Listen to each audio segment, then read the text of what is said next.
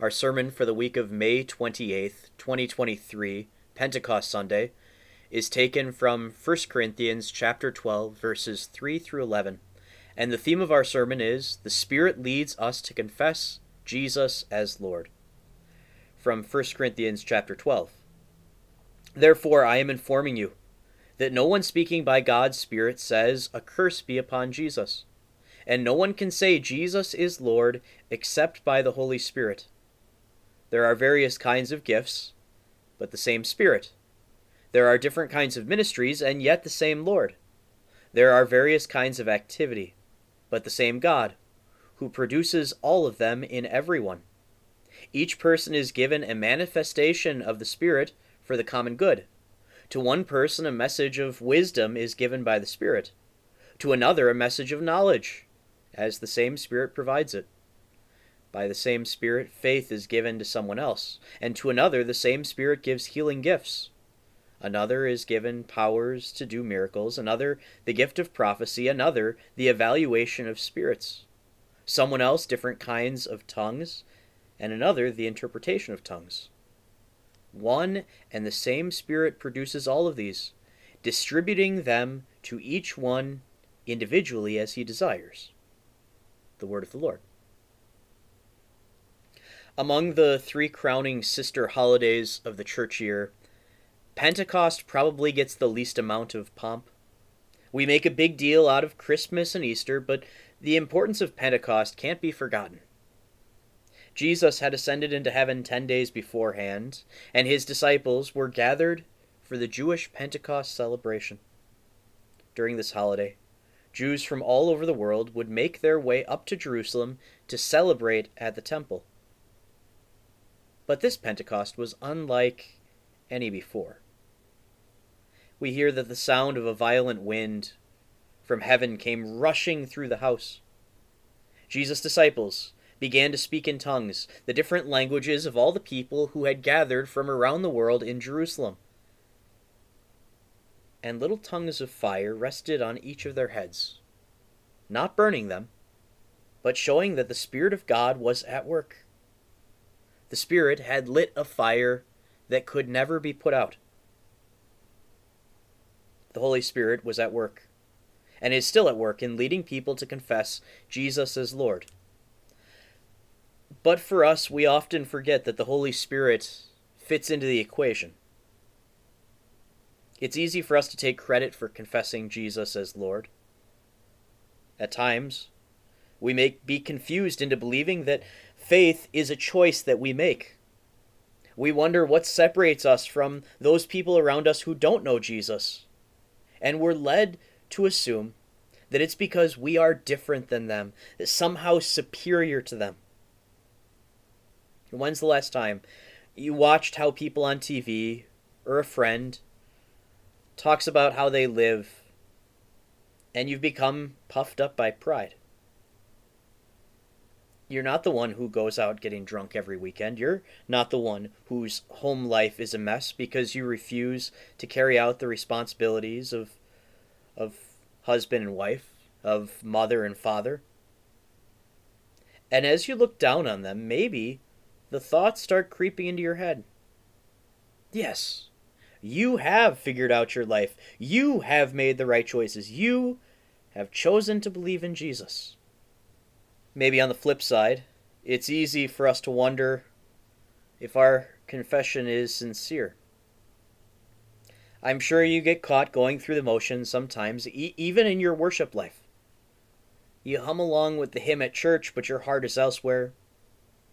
You monotonously confess the apostles or the Nicene creeds, clearly not paying attention to what those words say and mean.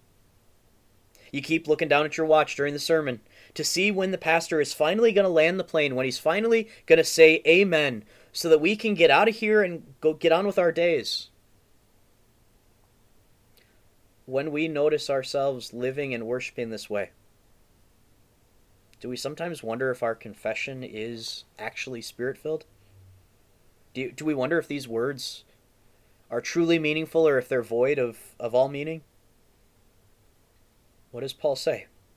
Therefore, I am informing you that no one speaking by God's Spirit says a curse be upon Jesus, and no one can say Jesus is Lord except by the Holy Spirit.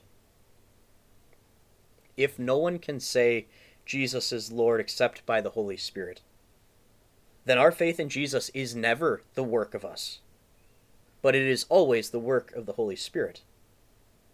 He works on our hearts through the means of grace, the gospel in word and sacrament.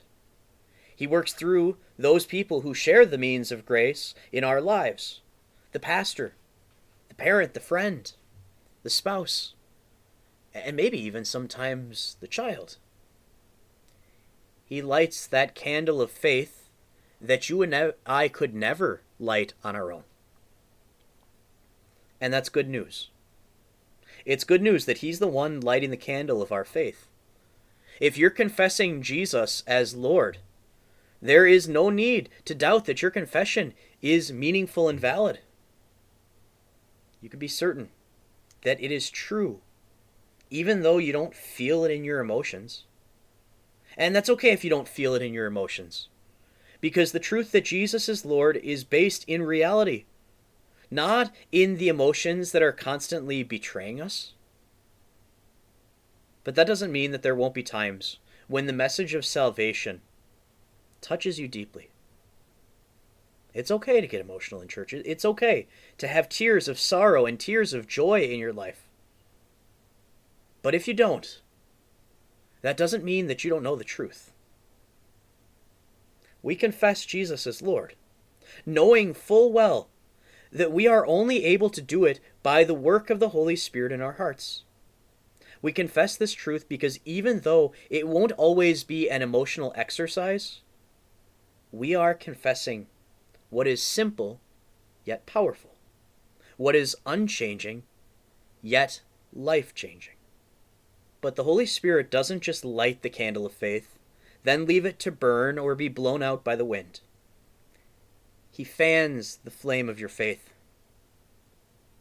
But he doesn't just do it to empower individual believers. He fans the flames to empower his whole church. Look at verses 4 through 6.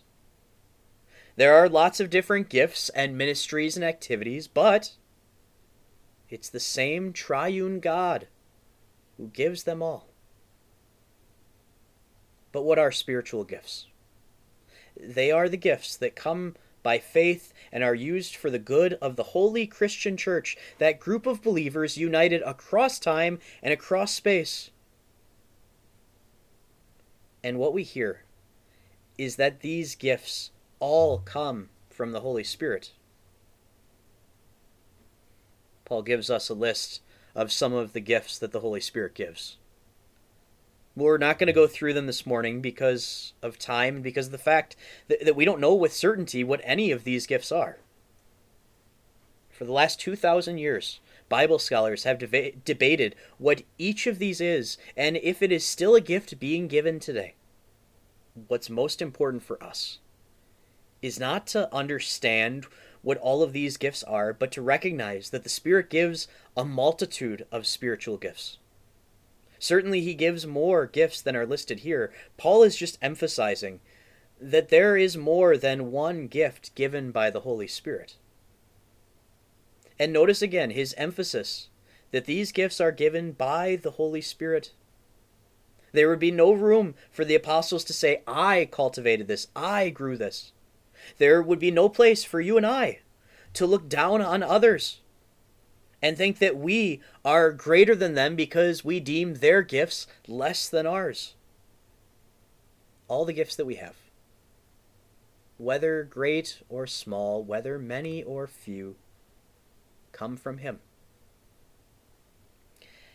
And these gifts are given to all believers.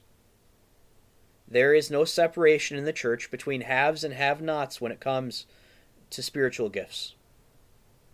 Even if you don't think you have spiritual gifts, even if you don't think that you can recognize them in yourself, you do. I see them in you. I'm sure people in our church recognize them in you more than you notice them yourself. And if you ever say, God has given me nothing to serve Him, come talk to me.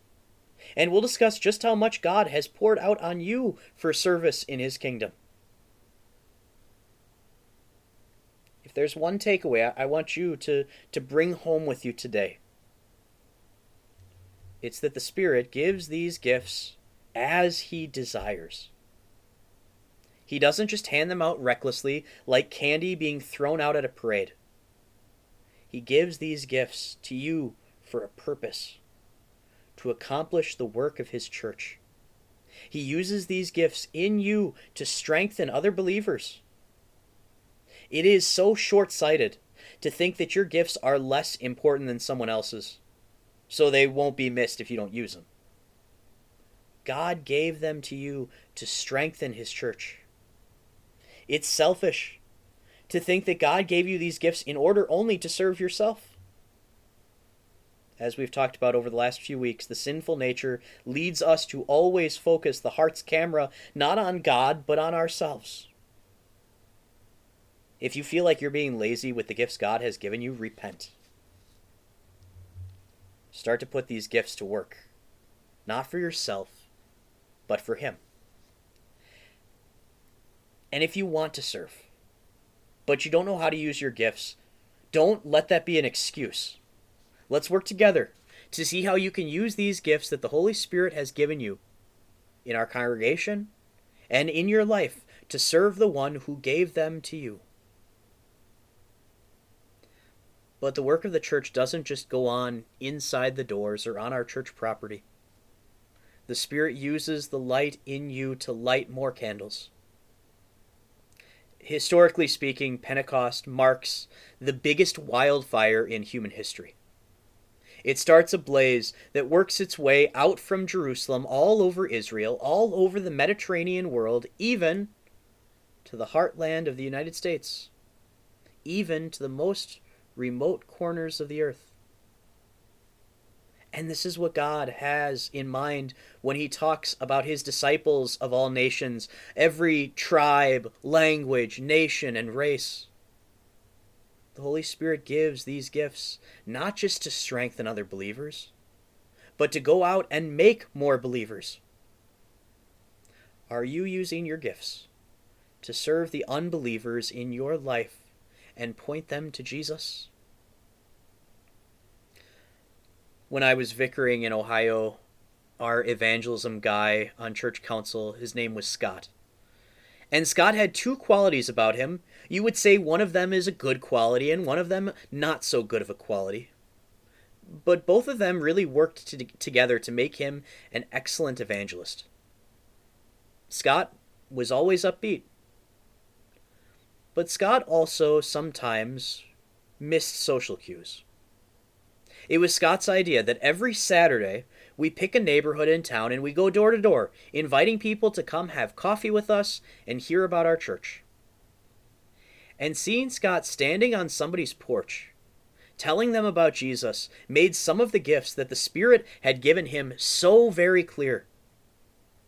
The person whose door he was standing at could have told Scott that he had just gotten out of prison for trying to burn down a church.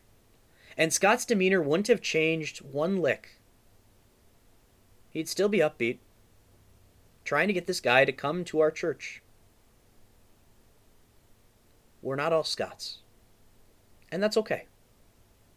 God uses a multitude of gifts to spread His gospel to the world.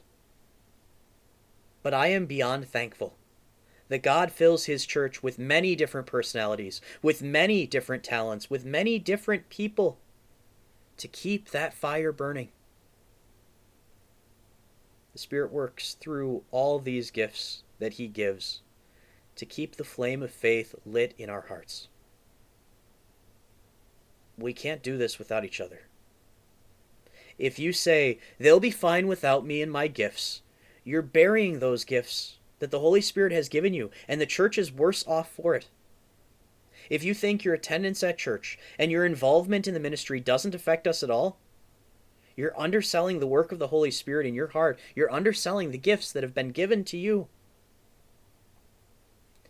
Embrace those gifts.